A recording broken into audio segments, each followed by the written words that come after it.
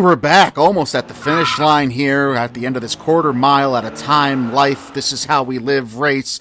We're all jacked up because we here at MMO are in our penultimate Too Furious episode as we cover every Fast and Furious franchise movie leading up to our review of Fast 9. I am your co-host, Mike 1. This is co-host, also Mike. But yeah, this is a Cuban mile, though, so we're going the extra, and one of the two cars has got to be flaming at the end. So I don't know if that's you or me.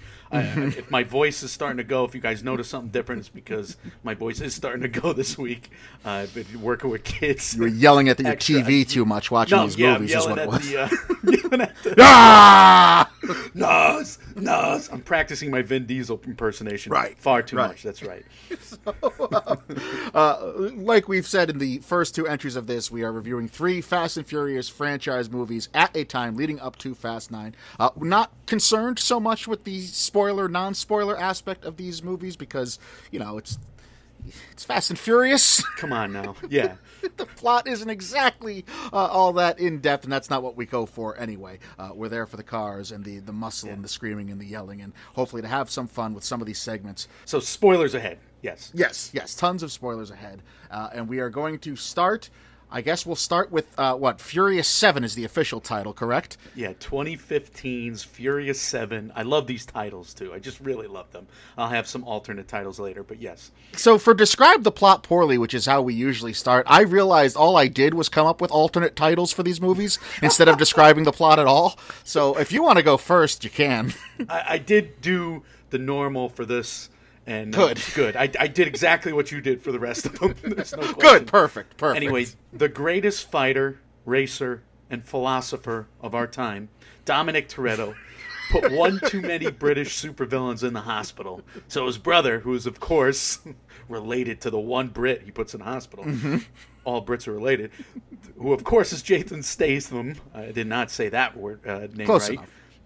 And he has a team of Tony Jaa, Jimon Hansu, and they hunt down Dom's team. But guess what? Dom's team hunts back. And we get 140 minutes of mayhem, baby. I watched all 3 of these movies, 7, Fate of the Furious, and Hobbs and Shaw, and I think you did too, within the span of the last, 24 hours. We did. So I have no idea what the plot of any of these individually are. They all melt together to me. Shit blowing up. Yeah. That's what we Michael remember, Mann right? would be proud. Yeah.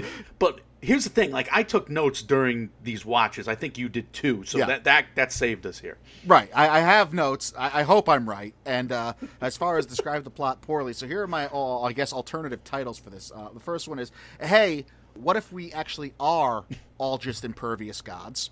That's right. Yeah. Or Mission Imfastival, The Furious Night. It's terrible. Or Women Are Items to Own 7. Oh. Or I'm Vin Diesel and I want to lift a car in this one, damn it. He does lift a car. How does he not blow a blood vessel in his eye? That's what I want to know. Yeah. This was an interesting one. Again, I don't know that the start of this trilogy was my favorite one, but we could talk about who's fastest in Fast 7, Mike. It's The Rock when he's in an effing ambulance. Mike, I have not laughed that hard in the longest time. Number 1, that's not how drones work. Number 2, that's not... I don't even think an ambulance could get over that bridge. How do you launch an ambulance into a drone like that? We started this series off talking about highway chases, and isn't it crazy that the big truck driver had a gun and was willing to fire? They went from using cars as actual automobiles to now they're just missiles. Convenience weapons. They're missiles. They're all missiles? just missiles. They do explode, and yet the people just walk out like impervious gods, as you just Exactly. Exactly. There is no physical pain to any major character in any of these movies. As far as who's fastest to me, so it's either the laziness of the writers to play the pregnancy card again with Mia, or the laziness of the writers to try and establish that Mia again refuses to tell Brian she's pregnant because she doesn't want to disappoint him. We've only seen Brian being a caring, involved, loving father up to this point where Mia says, I don't want to disappoint him. And man, it's the 7th movie. Can Dom's sister and Brian's wife maybe have a heavier weight to the plot than just either being Dom's sister or Brian's wife at this point? Yeah, it's like It doesn't work. It's pretty bad. I was really appalled by it. I'm a fan too of Jordana Brewster. I felt like that was just like a poo-pooing of her character there. Yeah, I agree. She's had better moments in previous episodes, and I don't know who's to blame. It's unfortunate because some of these movies you get badass female characters, and you've had them in previous movies too. As much as you also get the walk up to every street race, which is not the most feministic portrayals in cinematic history there, Michael. That's a diplomatic way of putting that. Yeah, I would agree with that. Mike, who is most furious in Furious 7? It's Deckard Shaw. Can we talk about how great a villain he is for a minute? Like him and The Rock have an awesome fight. We have him just angry the whole movie. He's literally furious. Yes. That his brother's just in the hospital. So this is the plot of Nobody. This is Deckard Shaw just spitting venom this entire film. My original described the plot poorly when I actually was following my own instructions and not just coming up with names and rips of other titles. My original was going to be something like, take all the charisma that Luke Evans gave you as a bad guy in 6 and just like propel it forward 1,000 times with Jason Statham's natural charm and charisma attached to it. So yeah, Deckard Shaw's an awesome bad guy. I totally agree. Perfect for this series too, because they need a guy like that who could give the awry look and make fun of him, but also go toe to toe with The Rock. Like, okay, do that. So you're hitting on who I have for most furious, because within the movie itself, yes, it obviously is Deckard Shaw, but a running theme with many of my sections for these 3 movies are going to have to do with The Rock and his just truly comic book like characterization of the way in which Luke Hobbs is written in these 3 movies specifically. Yes. So like for Furious 7, I was going to say who's most furious has to be The Rock, like the man Dwayne Johnson, because with all due respect to Jason Statham's career and acting chops, how could The Rock and his team allow The Rock to be seen in hand-to-hand combat with someone the size of Statham and not just dominate and maul him? That's a good point. That's why you did not get a lot of master shots in this movie, or did we? We got master shots, but we didn't get enough master shots when they're fighting. Right. And I think the negotiation had to be The Rock being like, oh, I'll do this for you, but that scene has to end with me choosing to jump out of a 4-story building and going through, not on, but through a car at the bottom of it. No, and then also I need to turn into the Hulk in the next 2 movies. That's true, but you have to bring a grenade to a bicep fight. And that's what Deckard Shaw does there. Right. And yeah, it was hilarious how he jumps out. I think we're getting into the ridiculous here, so we'll rate it.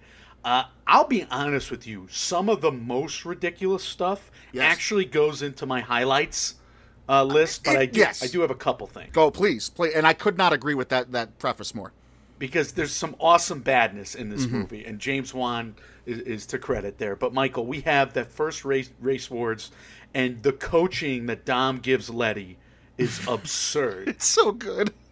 And Letty's comeback is absurd, even more absurd.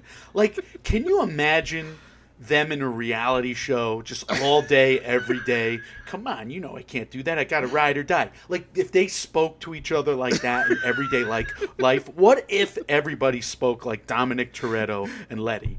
Everybody in this universe is just waiting to give the After Effect one-liner. That's the only thing any of these people care about saying and talking about. Dom has become the retort. He was like Gerard Butler in 300. Did you remember Gerard Butler? He would just wait for everybody else to speak in 300, and he's like, we'll fight in the shade. And he had the perfect comeback for every single thing every single other character said, and that is Dom in this movie. And what about Dom taking Letty to race? Like, the first thing you do, this is how desensitized this entire series has made us.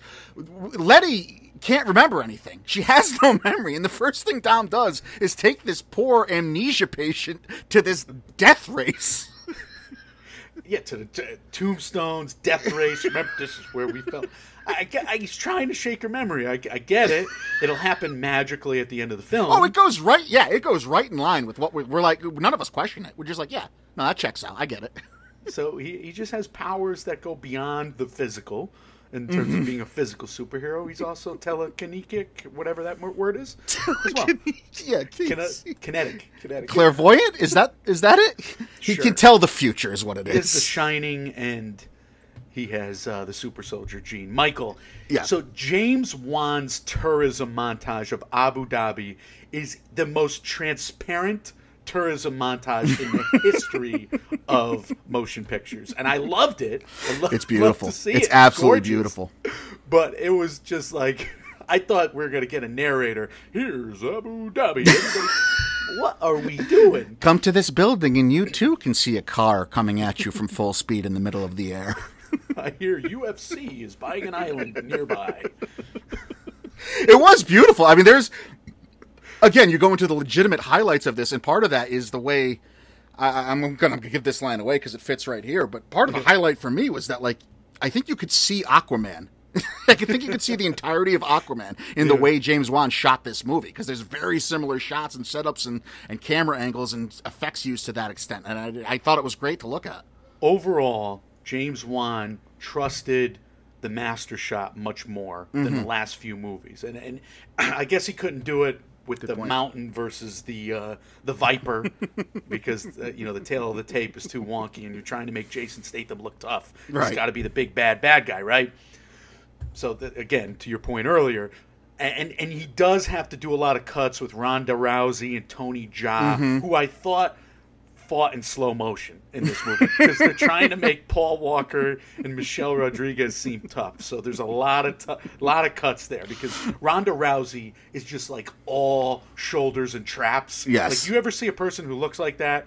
Just imagine how hard they will punch you. If they're all deltoids, you're done. And Tony Jaa if you've seen him fight in other movies, I mean, he just elbows and knees constantly. So he's doing some of that stuff. So he'll do like his fast moves up against the wall and whatever, but when he's actually in hand-to-hand, he's like, I will slow down for you, Paul Walker. Here we go. Stay with me, friend. And there was a jumping of the shark point, I guess. Like, Ronda Rousey is a big get at this time period especially, but, like, could somebody be more forced in for their character in this movie? Yeah, I do think that this entire movie is one big jump of a shark. Oh, yeah. I could not agree more. Yeah. That's ridiculous. But, that is how ridiculous it is. Speaking of jumping sharks and all that, like, add someone to make this better.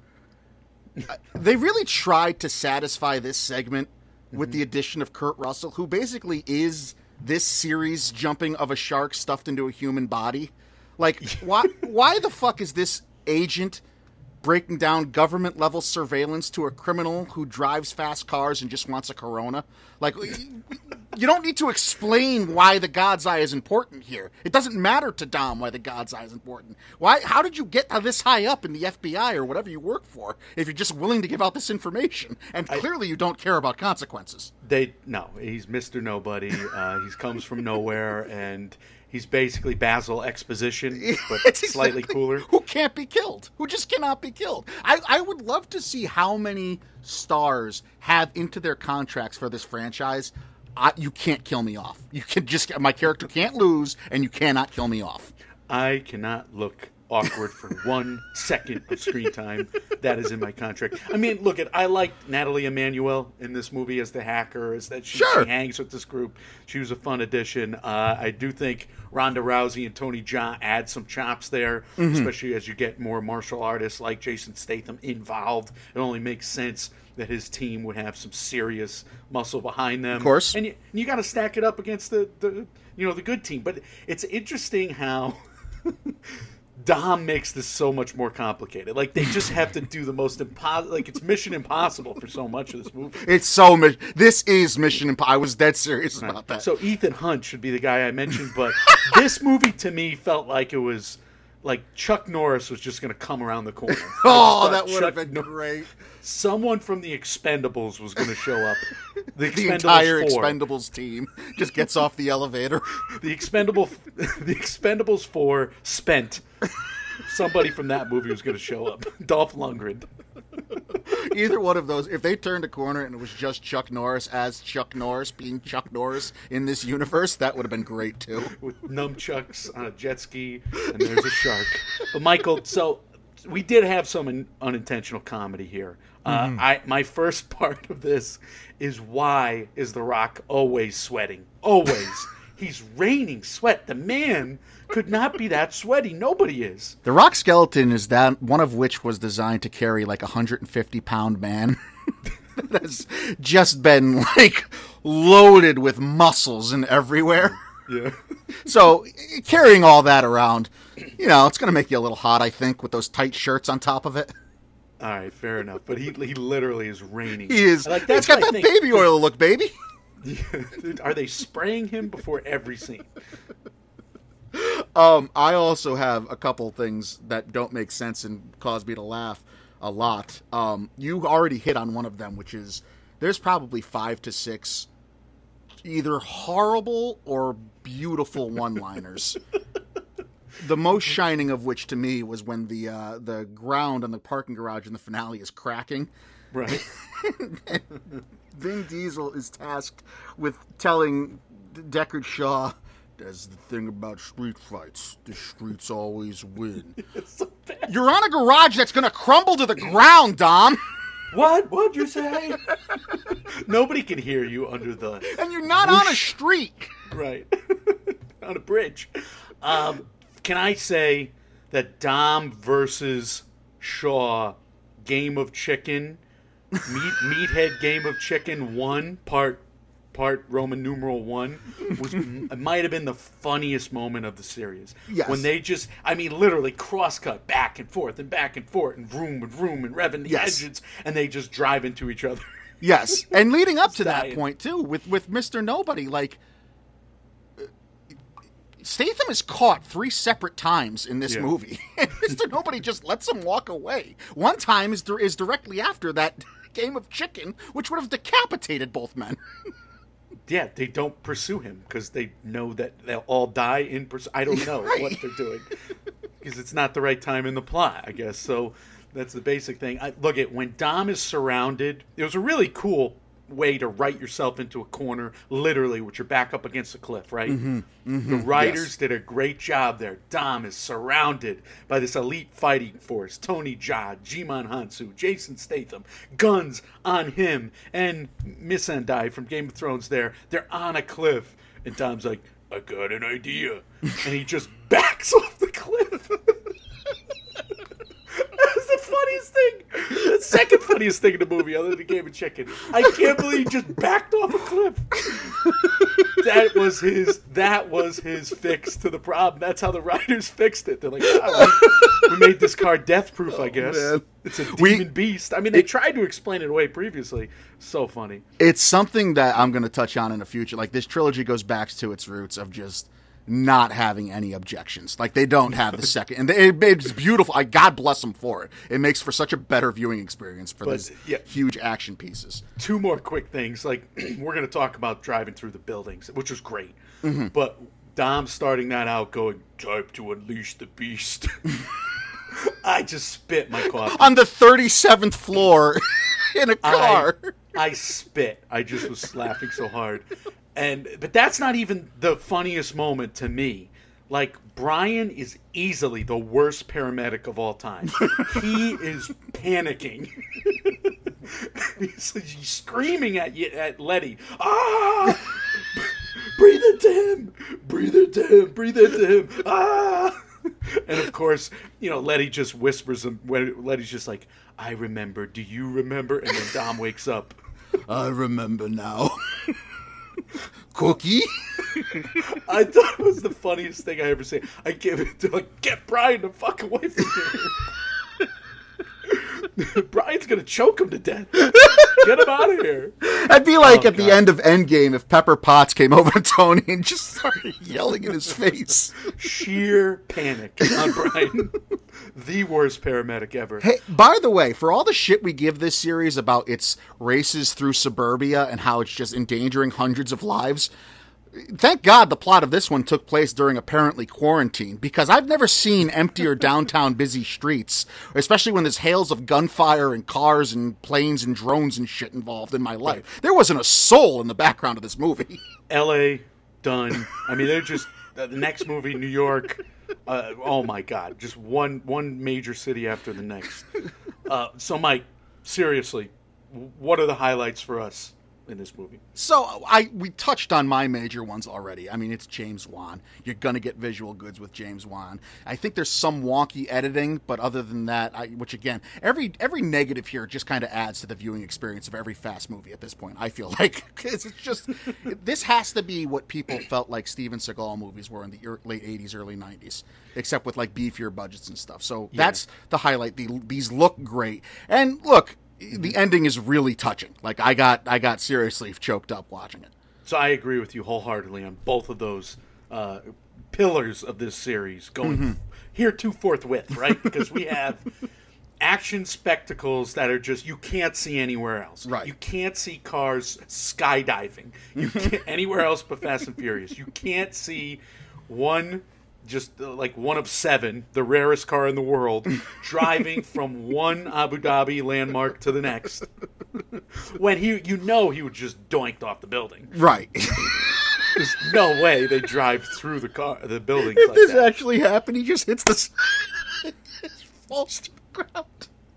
But like you said, the Hobbs versus Shaw first fight where he ends. Okay, I brought a grenade to a fist fight, and of course Hobbs grabs Elena, jumps out of a 3-story building, and lands on a car, and he's okay. Through a car. He landed on concrete.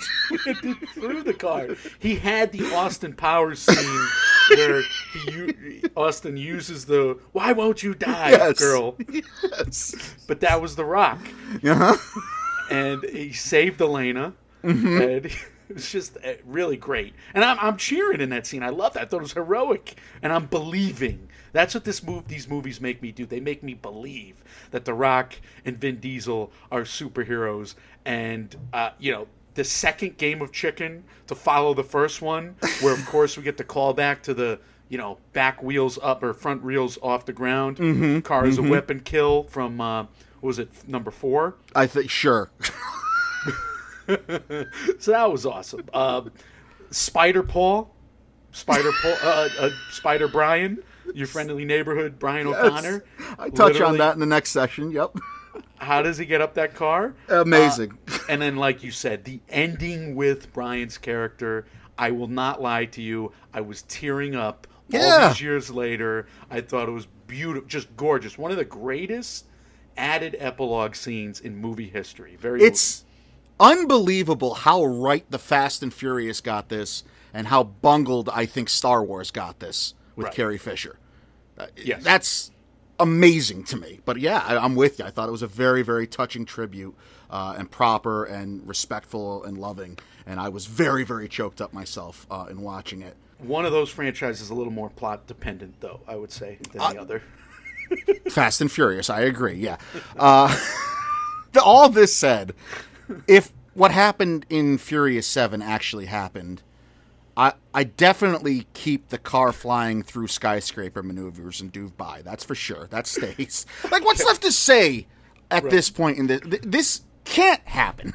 None of this can. Brian can't run up that bus. Letty can't do that precise of a fishtail for him to grab onto. Dom's bulletproof car can't be that bulletproof. I don't give a fuck how armored that special car is. If you crash head first into the side of a mountain in your car as it tumbles down the side of it, you're not only being hurt enough to go crawling away with a single smear of black powder down one side of your face like Dom does in this. Yeah, I got an idea. No, I wrote one thing under this caption, and I said none of this could actually happen. It's it's beyond. Like, it's not even jumping a shark; it's jumping a mechanical shark with frickin' laser beams attached to its head. That's right. It's jumping off the jet ski and punching the shark to death in midair. It's perfect. Off the building, and then Yes. So, all right. That's Furious 7. That was one movie of these 3. Let's talk about the fate of the Furious, Michael. Fast and Furious 8 described the plot poorly, or I guess just let's retitle it. I'm going to retitle it Fast v Furious Shaw of Justice. I worked very hard on that one. It's a perfect one. It really is a perfect one. I loved Evil Dom in this one. I did not expect to love Evil Dom. So I had Hobbs describing the plot pretty well with a line from the movie, Mike, where he's like, I've seen that look before. Dominic Toretto just went rogue. Use that for your trailer. The look. It was definitely the look. The look. Or it might have been the fact that he just crashed his Jeep over a 15-foot high steel fence. You're upside down. You're hanging upside down on the side of the road because this man deliberately just made you crash. And you, I've seen that look before. You know that look where he does vehicular manslaughter? The intuition that I've rested my entire career upon is my spider sense is tingling. Yeah, perfect. Yeah, all right. I had Boondock Furious 2, Age of Fastron. Very good. Or I had 4 brothers and 5 sisters, and another 4 brothers, and the one mother with the fake, let's say, Irish accent, who has That's the 2 other actual brothers, and a baby. And a baby. And a baby. And yeah, and the British people just speak the most British jargon they could think of. Nubby. She said, what did she? Dodgy. Has Helen Mirren ever used the word dodgy? No, nobody has. Look, Helen Mirren, I mean, what can you say? Thank God. I adore this series. I adore her. I adore her being in the series. Was it the studio side or the actor side who demanded that accent from her for her time on screen? I hope nobody did. I hope she brought it to the role. I hope that her and Jason Statham had pints at 9 o'clock every morning and figured it out together. Perfect. I'm with you. I'm on board. Who's fastest here, Mike? Hobbs and Shaw becoming best friends because they were literally doing karate in the garage by 20 minutes into this movie, where I don't know if it was an outtake of Jason Statham laughing at The Rock's. I was wondering the same thing. That joke they shared, yeah, that moment in the car bay. Did they just? You're gonna have to reach up your ass to get it. Taken out of context, that sounds silly, but Jason Statham laughed at it. And otherwise, he's a better actor than I give him credit for. Because if that wasn't a blooper, good for him. Good on him. I was thinking the exact same thing. If that was actual and authentic and a real laugh share between the 2 actors, it was nice also seeing The Rock go back into The Rock and just start doing wrestling promos that I grew up on. He was fully embracing his WWE character in this, but you hit the nail on the head. The transformation of the Hobbs character between where he was introduced to us from and where he is now, who's fastest just 3 movies ago? My answer for this was The Rock's bloodlust / detective skills.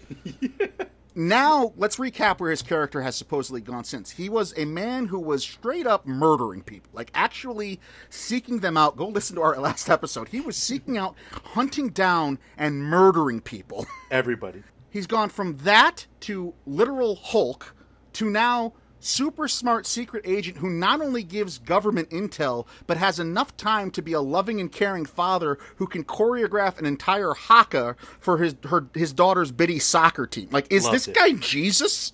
Is he actually literally God himself? And considering the Dom is Judas storyline this movie has, it might be that.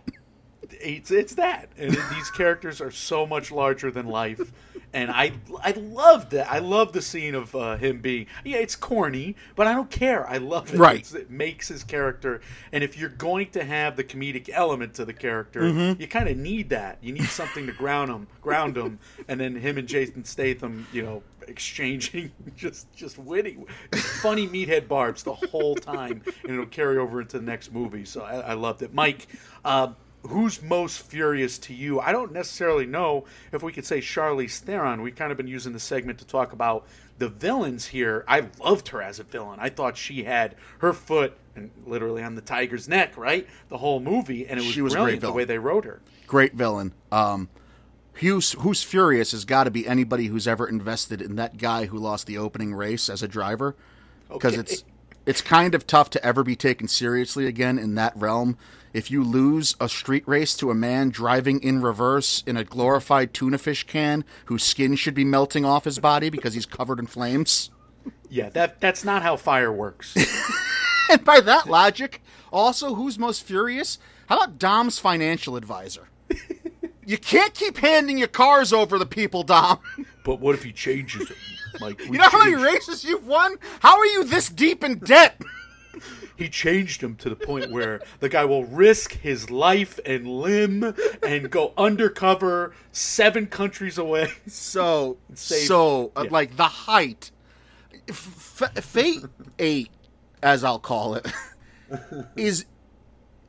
I don't know if these movies intentionally built up the absurdity to be taken so non-seriously by the time this one hit, but this is so over-the-top ridiculous, and I just can't get enough of it. I'm in love with this movie. I cannot believe... I literally avoided this movie for 3 years.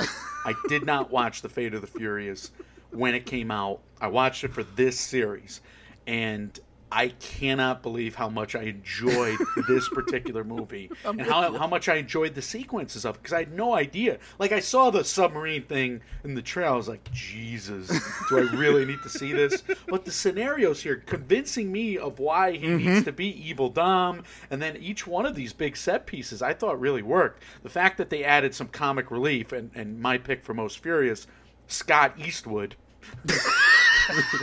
AKA Little Nobody, or AKA Squeak. Yes. You pick on me 13 or 14 more times.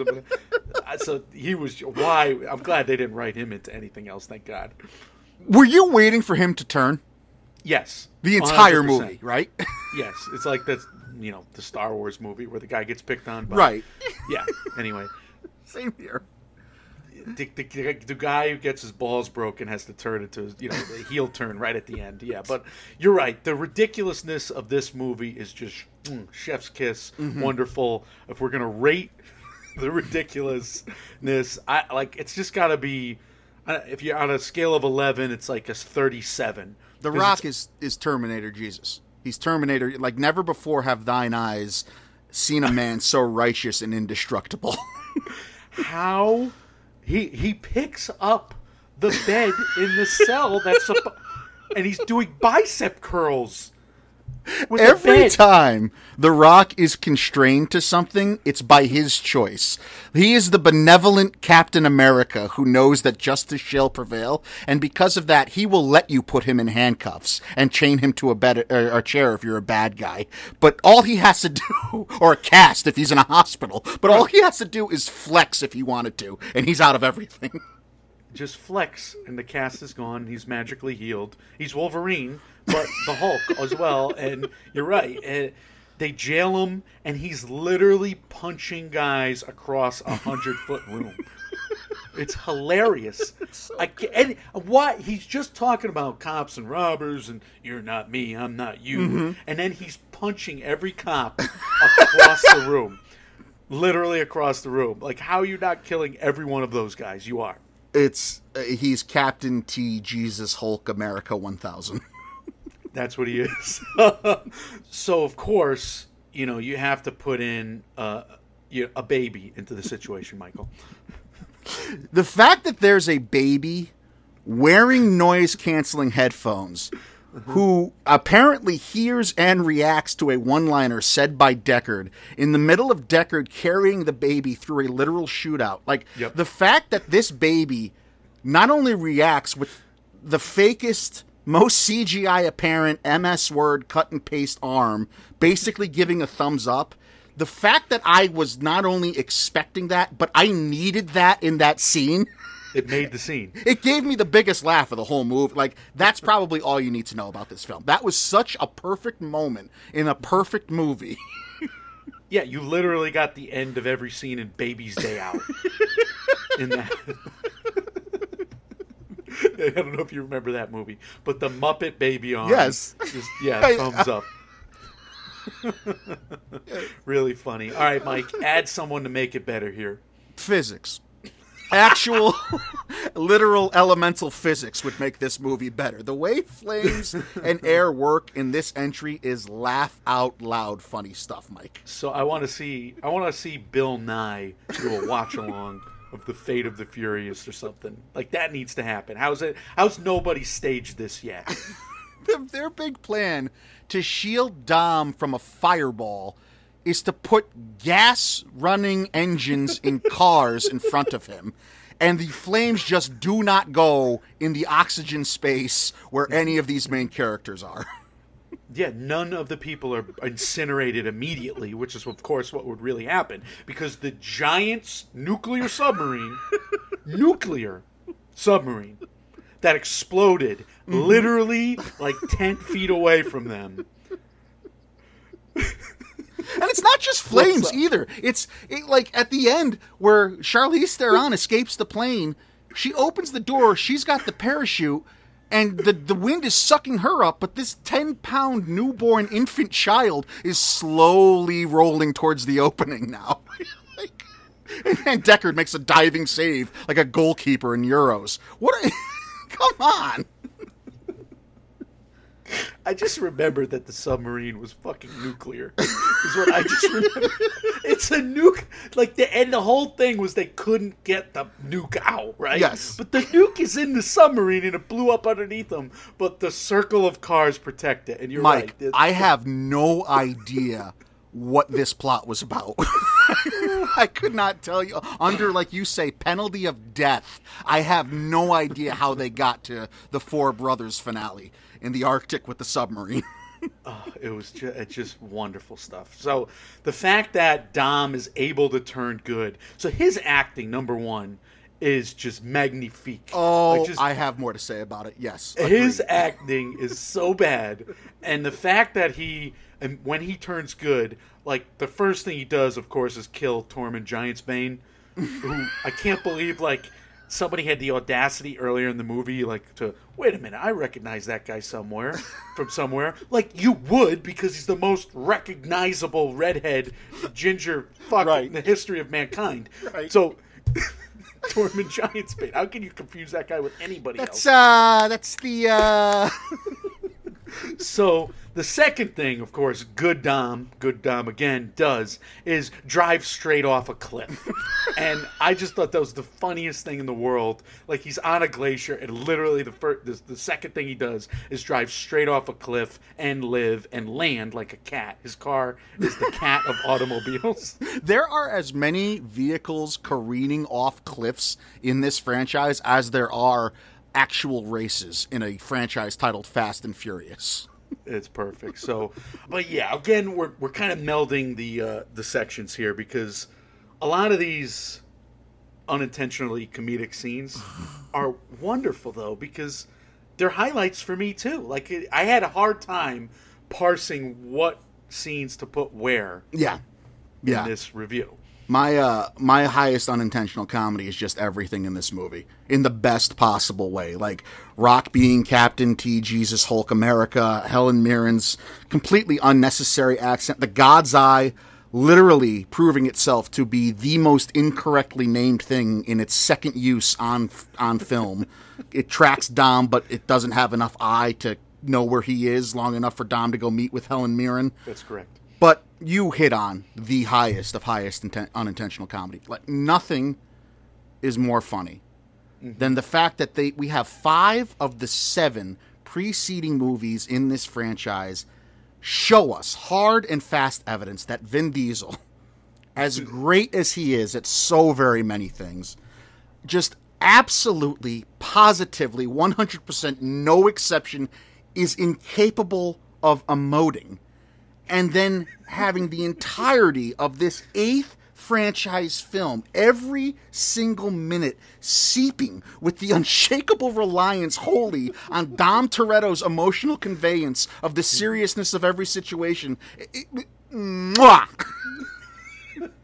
Whoever is spraying down the rock has the eyedropper to put the tear on Dom's face when he's up against the glass with Elena and his baby. And it is so beautiful.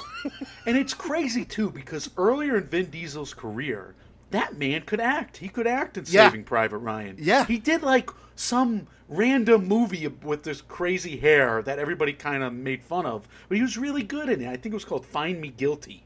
Right? The man can act. He's not a terrible actor, but of course, he is just stone cold this whole movie. He's a Terminator. It's unbelievable. It's unbelievable that decision was made to be like, Vin will get it. Vin will get us through it. Be the meathead in the gym, in the corner of the gym, up against the mirror, the acting for the whole time. That's what he does. You don't want female attention. You don't want male attention. You just want you and your muscles in the mirror, and you're angry that other people are in the gym. That's his acting motivation. What's the legitimate highlight for you in this movie, Mike? So again, I think the Hobbs and Shaw stuff is great. Give them another movie and give them another 3 movies after the next movie because I love that too. So. You got a big mouth and a small head. I mean, the ball busting going on between those two is perfect. I legitimately loved it. So I'm glad they spun that off. Mike, I love the New York City sequence. I thought that was brilliant. You have the motorcade, right? And then you have all those other electronic cars attack and swarm the motorcade. And then you have the electronic, you're hacking into all the cars. Literally raining cars. Make it rain cars on cars in a car movie. Yeah. It's genius. I love that. I'm with you. Decadent. And I remember the behind the scenes too. I remember when they were filming that actually in New York, and all the cars dropping out of somebody caught it on I think Instagram or something and put it up, and I was like, how is this gonna work? They're really dropping cars. It worked. It worked. It was like a double chocolate dessert. It's just like extra. Give it all to me. Give me all the chocolate. Right. And I like the twist too. Like I dug this story. Like the whole first act, you're thinking, what could Cypher possibly have on Dom to make him act so coldly to Letty? And you know what? It's proper. It's a good payoff. Like justice for Elena, justice for Dom's kid, justice for Dom actually sticking to his 7-movie long virtue of family over everything. Like that was cool. Makes sense. It makes sense that the women in this movie have the worst timing of telling their husbands and former trysts that they're pregnant. It works in that regard too. But no, this movie is fun and it's convincing somehow. The plot's convincing, and it takes Academy Award winning actors to jump in here, which is cool for the next movie with Vanessa Kirby. And it's great that Charlize Theron is able to just carry Dom on her back. Like Charlize Theron, her acting in those scenes, like the dead eyes, you can't do. The fact that she's just playing him with relish, and she knows it, and then when she actually has to do something really effing evil, the eyes just go dead, and you can tell that because she is a great actress. She is phenomenal. And she's working next to a statue who doesn't give her anything. I just want to hear, like, is Vin Diesel pitching? I can go shoulder to toe with Charlize. Who is pitching? Is it a joke? No, there's like 4 cuts in every Dom scene where he's like, he's got to go like, if you put your foot on the tiger's neck long enough, you're going to lose your foot, or whatever he said to her. And there's like 4 cuts for that. And then, of course, her reaction, and her reaction shots are all the master shots. It's her doing something. And you can tell, like, 4 cuts. Oh, that's good, Dom. This angle, that angle, just to get the scene across. And then we'll just have the master shot be Charlize, because she can do that for our shoot today. My God. One of the things that we noticed about this is that, like, if you just sit back and let this movie come to you, it's a ton. There's so much in all of these movies. Like, you can enjoy it if you're ready for its offering, but just be aware that what it's offering is like a Cheesecake Factory-sized menu of things. That's right. For you to get through. And you have to order a minimum of 2 entrees. Right. You can't order 1. You get 2 entrees, you get 2 desserts, you get $45 worth of food for $15. Right. Just so much movie. But let's go and talk about the final of these trilogies. The most recent, Hobbs and Shaw, or the Fast and Furious Presents Hobbs and Shaw. Michael, describe the plot poorly or give me some different titles. I actually described the plot poorly here again, too. So, okay, fine, you got us. There are, in fact, superheroes in this franchise. So here's a supervillain, Idris Elba, Super Idris Elba, Black Superman, going against The Rock and the Transporter, who, you guessed it, they are superheroes as well, but their families are with them, and they'll help them in this plot. I love how similar we are. We've built up Hobbs to be a Terminator-level indestructible human, so what if we have he and the Transporter fight Neo? Or Samoan Panther versus Black Panther, Dawn of Rock Panther. Rock Panther, who can chest fly a helicopter. I can't believe that. He literally chest flies. Yes. One-armed chest flies, like the greatest helicopter that's ever been even imagined. I can't... Again, I researched some weight of some vehicles that we're going to get into. Who's fastest in Hobbs versus Shaw, Mike? Idris Elba as Brixton, his motorcycle abilities just, so cool. It was the coolest thing I've seen. So again, you have this villain that is just so badass that you love. And I of all of the villains that they've turned into part of the team, I really do wish Idris Elba was made part of their team in this movie because he is so cool. Yeah, I'm with you. I absolutely agree with all of that. And we knew, he's just one of those guys is going to be such a fucking badass character, especially if he's the bad guy. I mean, we've seen it, in The Wire. We see it here. He's just so dope. I'm with you. I wish he would have stuck around to join as well. Sorry, Mike, he's not chewing scenery either. Like in this performance. No, he's just a badass. Yeah. He's just like, he takes off the helmet and he's just, that Luther, he's just owning it. Mm-hmm. I couldn't agree more. I wanted more of him as well. And I took, again, a meta sense, and this maybe is a cheap shot, or it's just a recognition of this is the 9th movie in this franchise, and anytime you have the 8th sequel, even if it's a spin-off to deal with, there's only so many places you can go, but who's fastest? The ease with which the world building of this spin-off and the intrigue of this plot must have been to come up with. Like, in my mind, Chris Morgan and Drew Pearce had their first meeting, and 20 minutes in, one of them lights a joint, and they have a quick back and forth, and it's just like, hey, what if Hobbs had a brother? I was just going to say, let's give Shaw a sister. Done. Send it into the studio. You want a pizza? It's the easiest. They'll figure it out on the road. Yeah, it's the easiest pitch. We'll do a movie with The Rock and Jason Statham because they were great in the last one. Right. And, you guys will figure it out. Give him Vanessa Kirby. Cameos by Ryan Reynolds and Kevin Hart. Done. Well, there's a good day's work. Mike, who's most furious? Well, I love the fact that Hobbs and Shaw, after they became best friends in the last movie, just let's forget all that. Let's make them just brutal rivals again in this movie. And, oh my God, their rants against one another, I was really laughing. The Rock's it's your voice. And then Jason Statham ranting back at The Rock, it's your face. And, all of that stuff is just perfect. And then you have these characters getting rounded a little bit with Shaw with his sister, Shaw with his mother, Helen Mirren, Vanessa Kirby, and then you have Hobbs FaceTiming his daughter throughout the movie, and then the daughter's like, no, she's flirting with you. I loved all that stuff. So the fact that they have these guys who are just walking hard-ons, and yet they somehow characterize them beyond that, like you said, you take these super. That's like MCU type stuff. Yeah, it really works. This was again really, really well written, and compared to some of the lowlights that were scattered throughout the, let's say, early part of this franchise, the fact that these are getting better and more well written 20 years after the original, and the 9th entry is pretty astounding, and I just can't wait to see what 9 has in store. I really can't. I have no idea what to expect. I hope they didn't screw it up, because these last few movies are really building some momentum.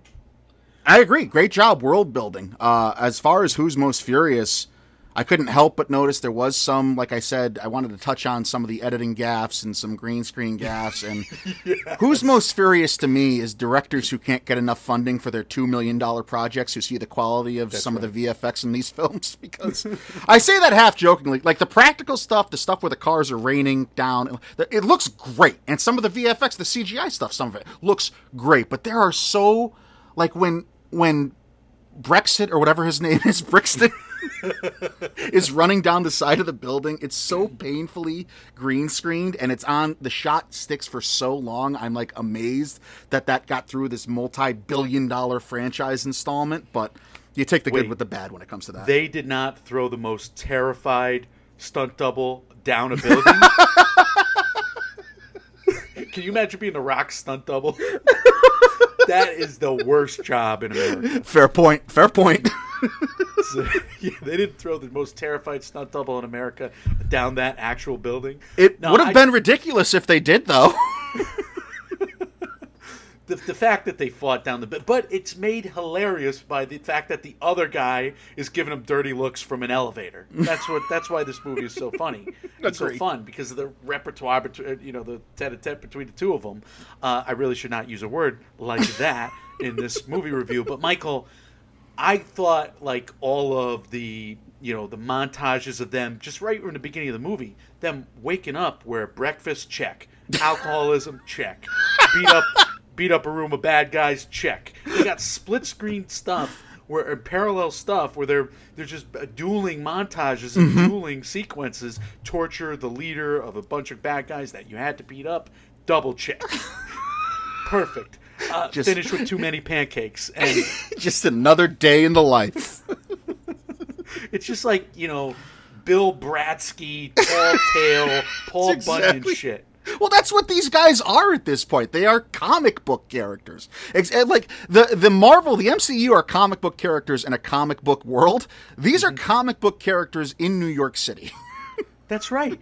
And they make all the family stuff work somehow, which is the only thing grounding them. So like the Samoan actors getting the spotlight in this movie with the Rock's family, I loved all of that. But you have a finale where they literally bring ancient weapons to a super soldier gun fight. I mean, I get it. All right, you get rid of their guns in this whatever la-di-da fashion. I'm going to hack into their guns will be offline. Because they have online guns. Of course, they're going to have online guns. So we'll just pull the plug out of the modem. Your online guns won't work. If this actually happened, is like, The Rock is so confident Vanessa Kirby can hack their guns, and so confident that this $1 million government level secret agent whatever just won't have any side pieces on them, just in case their electric guns malfunction, that he again choreographs a haka for him and his family to do first. And how about the fact that they don't they don't just drop their guns either. They're all going in with their guns. It's just so dumb. But that sequence is the most ridiculous in the history of ridiculous battles, because Hobbs, he's in the the Samoan garb to start it off. Then he rips it off, but you only see him from the belly button up. So it looks like he's butt ass naked. You think he might be naked, but of course, next scene he's got pants on, which are flesh colored. Again, surprising. Again, a lot of people disappointed, but he puts a shirt on to do the final thing, like he had a wardrobe change ready, and they show him putting the shirt on, doing the costume change when he's in the tow truck versus helicopter fight. So there were some things that were definitely added in that I like. The scene at the end where Shaw has the gun to point at Idris Elba. Did you notice that one clip where it looked like a pair of hands putting the gun into Idris Elba's hand so it would activate? Because to me it was like, oh shit. we forgot that not only do these guys not have real guns, but the guns they do have needs to have the bad guy activate them. So let's just throw this scene in here real quick. It used to be called a script girl, but whoever the continuity person in this movie quit. They walked off the set. They literally walked off the set before the finale of this movie. I don't know when things were filmed or whatever, but they quit in the middle of this movie because you went from when that helicopter is coming, it's dark night. When the flames are going around the bad guys to flame them in, they have to fight now. It's dark, and then the rest of the whole sequence is middle of the day, but also some cutaways. The sun is obviously setting. It's absurd. And then you're right, it turns into a rainstorm by the end of it. The weather in Samoa, my goodness. I mean, I get it. They've home aloned the whole mountain, not just their house. I mean, we never saw them just randomly putting mines on the road like 4 miles away from their house. Apparently they did. Can you imagine having to have The Rock go undercover? Is there that's why it's more? so funny. Yeah, on the plane. We're going to get to that, but Mike Oxmall. Perfect. I don't even know where we are, to be honest with you. Where are we right now? Well, I just have one more thing about the ridiculous finale. Okay. When Roman Reigns, I mean, he is the greatest ambidextrous horseshoe player of all time. Everything you have for Rate the Ridiculousness is I commented on and if this actually happened at the end, because my God. Yeah, because he takes the two hooks from the dump truck. You got to hit the axles. All right, now I know. He throws he's like ambidextrous horseshoe player. Genius. He will kill anybody in a game of yard sport. Roman Reigns. In real life, he throws those clips. He misses. The hooks ricochet back off the front end of the truck at 1,000 miles an hour and hit him squarely between the eyes. He dies. The plane elevates. The truck gets dropped. Everybody dies. And Bixton is home in time for dinner. And they're all off a cliff with this sound effect. Exactly. So I do have one negative that I thought was ridiculous, that I was really mad at. Like, they turned Vanessa Kirby's character into a damsel in distress for like 30 minutes of that finale, and I got really mad at it because she was just kicking ass the whole movie, and she's the perfect retort to her brother and their brother's meathead friend. And then all of a sudden she's like passed out, being stolen, or no, she wasn't even passed out. She was just taken and captured. I like, wonder. What are we doing? Well, you're absolutely right, because they do the fake capture first, and then it turns out she's actually captured. And I'm with you. I like the way they handled Vanessa Kirby's character up to that point. Part of the reason I liked it is I wonder if they thought The Rock was so indestructible that having Vanessa Kirby go toe-to-toe with him in physical combat was enough to, like, make up for the fact that she's going to turn into this damsel in distress. Not that it's right, but, I mean, she holds her own in a physical fight against The Rock. She was fighting The Rock, but the whole movie she's holding her own. More than holding her own. She's super capable. That's one of the things I liked about this, is how much agency her character was given. And she's like, can think for herself, and she's not a damsel in distress until, like you said, they turn her into one for basically no reason. I'm with you. And they fixed it in that sequence. Like, she gets to choke that bad guy to death, who's obviously concussed. He's just like, ugh. Like, you don't have to make him obviously concussed. She can beat him up anyway, but all right, fine. She chokes him to death. Great. How about the final thing? Again, this movie fell apart in the finale to me if we didn't have the great family stuff, which I enjoyed genuinely. So the fact that The Rock, who's killed hundreds, if not thousands, of anonymous henchmen during this one movie alone. Yes. Never mind these other movies, the previous few movies.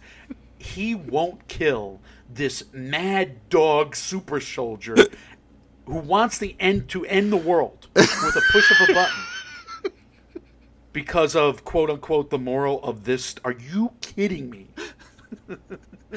I miss the old Rock. What the hell just happened? That is not catharsis, people. That is just on a dot. It's, again, the continuity person either was fired or they just walked off. There's no words to describe how quickly across a characterization, like how quickly the motivations for Luke Hobbs' shift within the span of like 3 to 4 movies. How he right. goes from Michael Myers to Captain America Batman. Michael Myers Terminator, Yeah. Hulk, to Captain America. I'm gonna argue with Tony Stark Batman, Right. Who's gonna, in a raspy voice try and I get it. It's worked before, other tropes, so give it to The Rock. I mean, he's a better actor than you give him credit for. He's actually able to act. The Rock. I thought he was fine. I'm with you. It's tough going against some of the people he did bring in, but I thought he was believable. Him and Cliff Curtis can hold a scene together. It is noticeable how far the acting chops of Vin Diesel have fallen. That's right. All right. So, I wanted more Ryan Reynolds, Kevin Hart, Eiza Gonzalez, Helen Mirren in this one. So to add someone to make it better, that's who I said. Who would you add? I have very similar as well. I mean, if Deadpool never happens, Ryan Reynolds still makes $1 zillion being the single greatest side character or cameo actor of all time. Because he's great here. He's great in Waiting. Harold and Kumar Go to White Castle. Everything that's not X-Men Origins Wolverine, he's outstanding in. So, him and Matt Damon. Yeah, they're right. And so that's what I would have wanted more Ryan Reynolds. And him being credited, by the way, in the credits, his name's Champ Nightingale. That's pretty great. I will say Kevin Hart made me laugh the hardest, though, when he's like... Did that fucking conversation on the plane actually happen?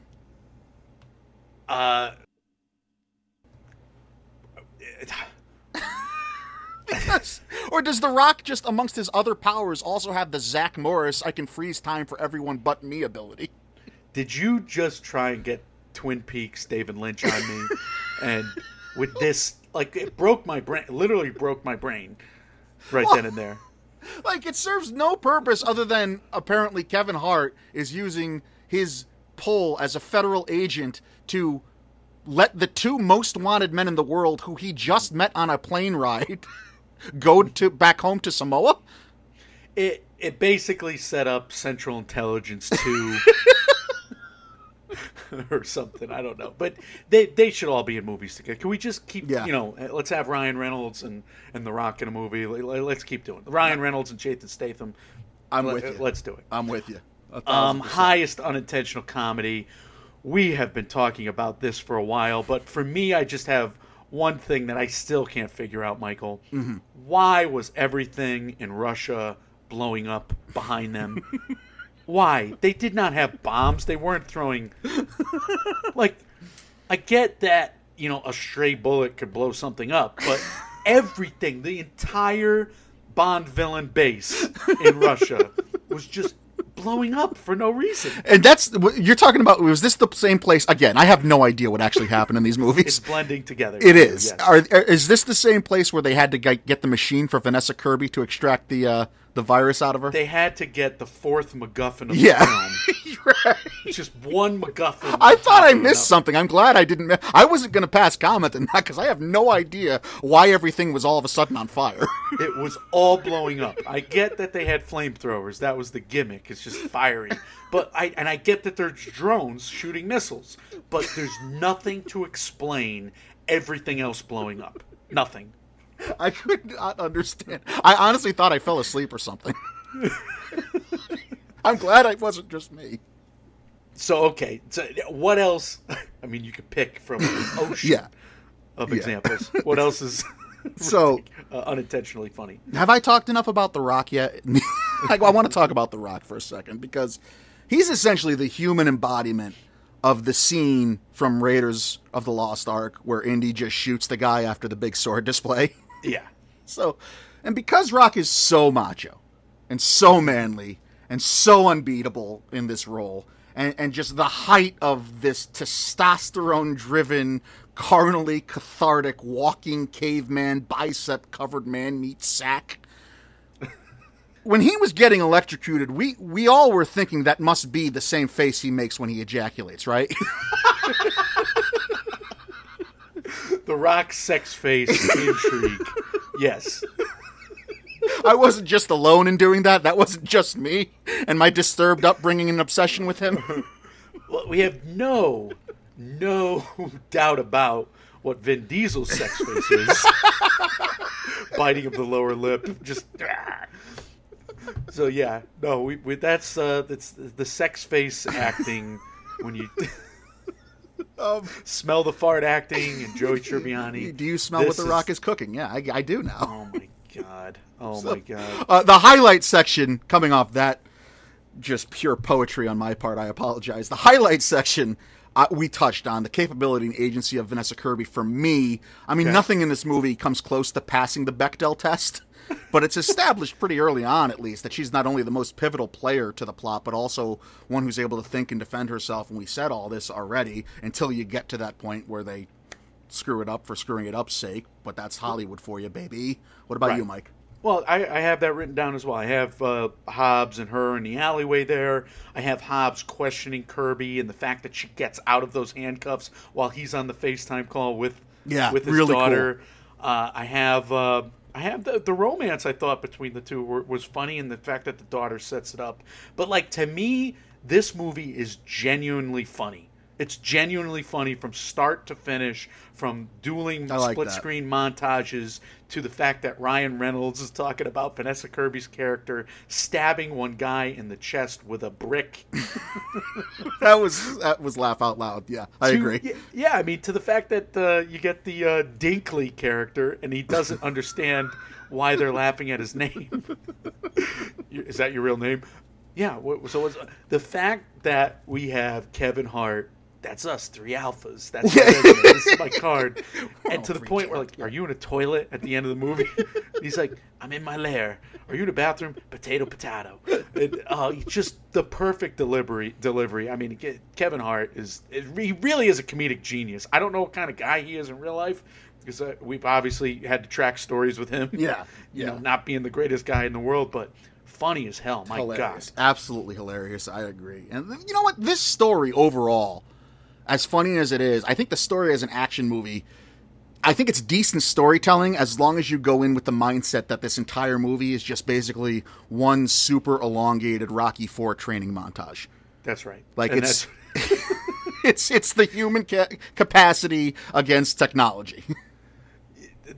It's basically a human delusion of grandeur over technology. Muscles will beat drones every time. Right. I agree. Bond villains. Miles and miles of heart is what matters. Yeah, and that's why it's hilarious. We've got heart. The Rock's speech at the end. Right. I was so mad at him. It's like, that's a terrible speech. You needed that. You needed that here. I needed to know why man won. You're lying through your teeth. Proud to be an American. Just ridiculous. Michael, I don't even know why we go into this section, but if this actually happened. So for those wondering, a Black Hawk chopper weighs about 14,000 pounds. A lightweight tow truck weighs between 7,500 and 10,000 pounds itself.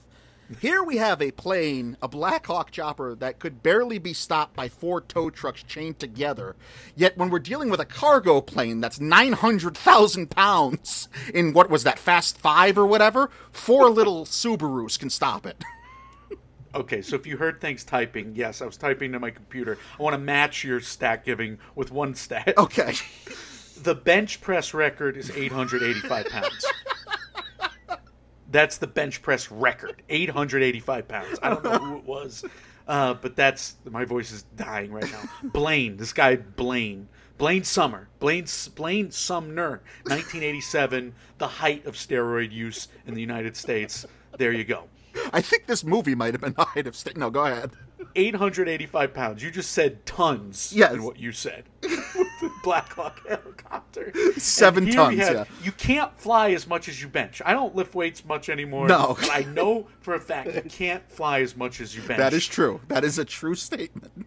And here he is flying on Fly Day.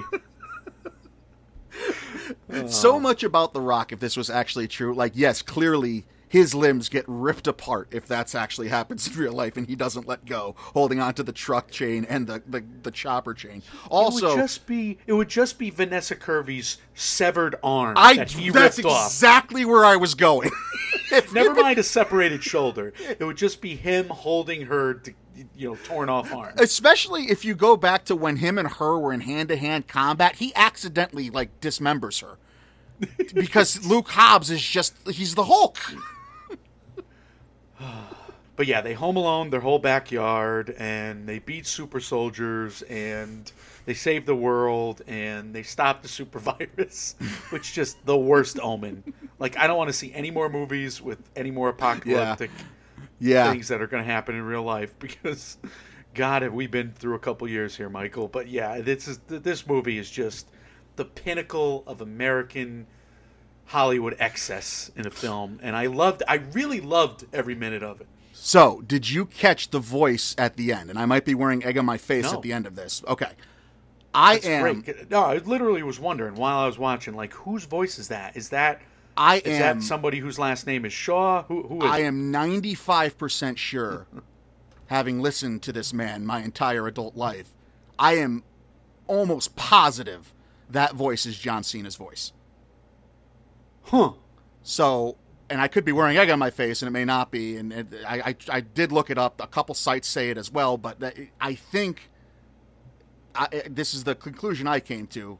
Again, I've just been a pro wrestling guy forever. So as soon as he said something I'm going to give you hell or something, it's the exact delivery I've heard hundreds of times in my life. So I'm assuming they are keeping Hobbs and Shaw within the main Fast franchise by that link. As we all know, John Cena, the man who is the former stunt double of Vin Diesel, apparently is going to play Dom Toretto's brother in Fast 9, if you haven't seen it already.